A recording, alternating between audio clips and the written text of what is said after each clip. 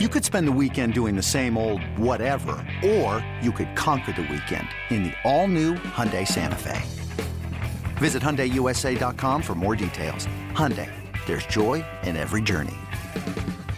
Nationals taking on the Mets. Max Scherzer has recorded 4 straight double-digit strikeout games, and then he's given a lead in the third. Against Mets operating from the third base side of the rubber. First pitch drilled deep to left center. Right away, Washington taking the lead. Long home run left center over the 370 sign. Matt Wieters takes it out, his 6th of the year. 2-0 is belted to the right side deep. Back is Bruce, he turns, he looks, and this one is gone. Michael A. Taylor, opposite way. 2-0 Washington. 2-2 to Rendon, lifted in the air to right. That's pretty deep. Bruce going back onto the track near the fence. It's gone. A 2-run opposite field homer into the Mets bullpen in right field to the left of the 370 mark. A ball that just kept carrying.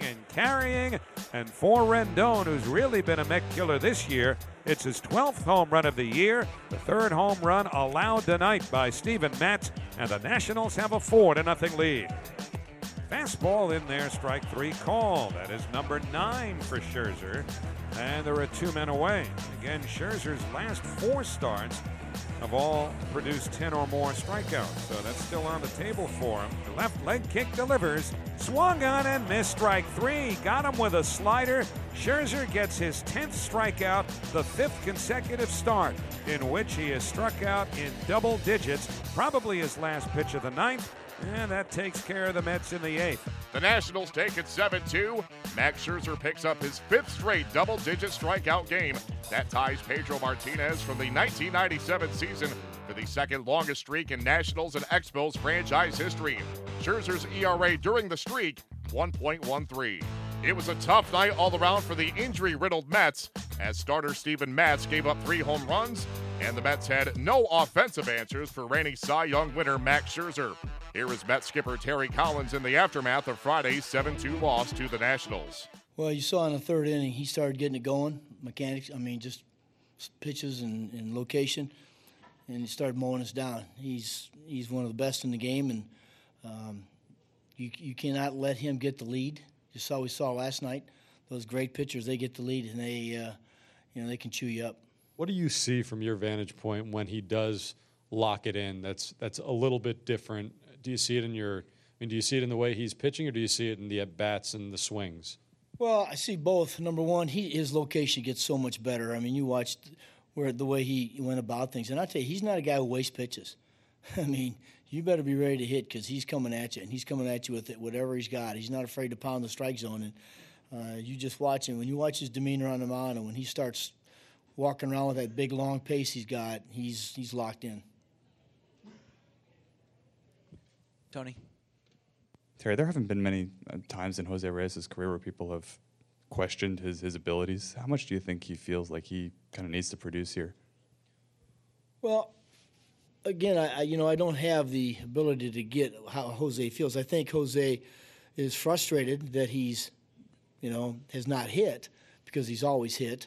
I know that's got to be a part of it, but, I hope that while he's out there right now, he just grasps this opportunity and gets himself on a roll to where, he's going to help us as we continue to move on. And that's why he's in a position where he's comfortable. I think I'm hoping it'll help him at the plate. Got 2 hits tonight against arguably one of the best pitchers in the game, so maybe that gets him going. Go ahead, Matt. Obviously, the team have been playing pretty well coming into this. You had the pretty big uplifting win Wednesday. Are you a little surprised how these first 2 games have gone here? Or Well, yeah, it's tonight. Outside of the home run, Steven threw the ball very, very well. He gave up 3 home runs to a team that's, the middle of that lineup's very, very, very dangerous. And so, he kept, for me, you're down 4-1 or 4-0. You're still, against Scherzer, it's tough. But I didn't think tonight was got ugly in the 9th inning. We didn't make a couple plays.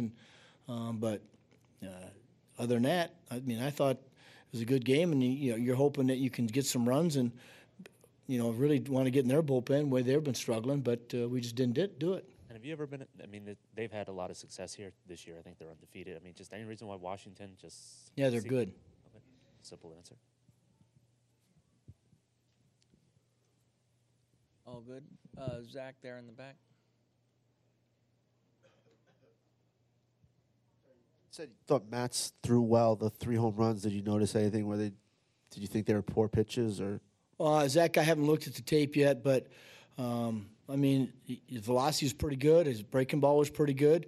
Wieters is, I mean, certainly known for ambushing you early if you get him a fastball he can handle.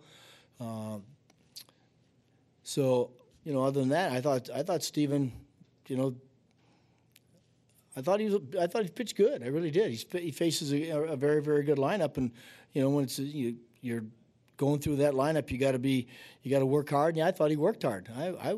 The way we can score some runs if we get balls to hit, you know, I thought he threw the ball fine.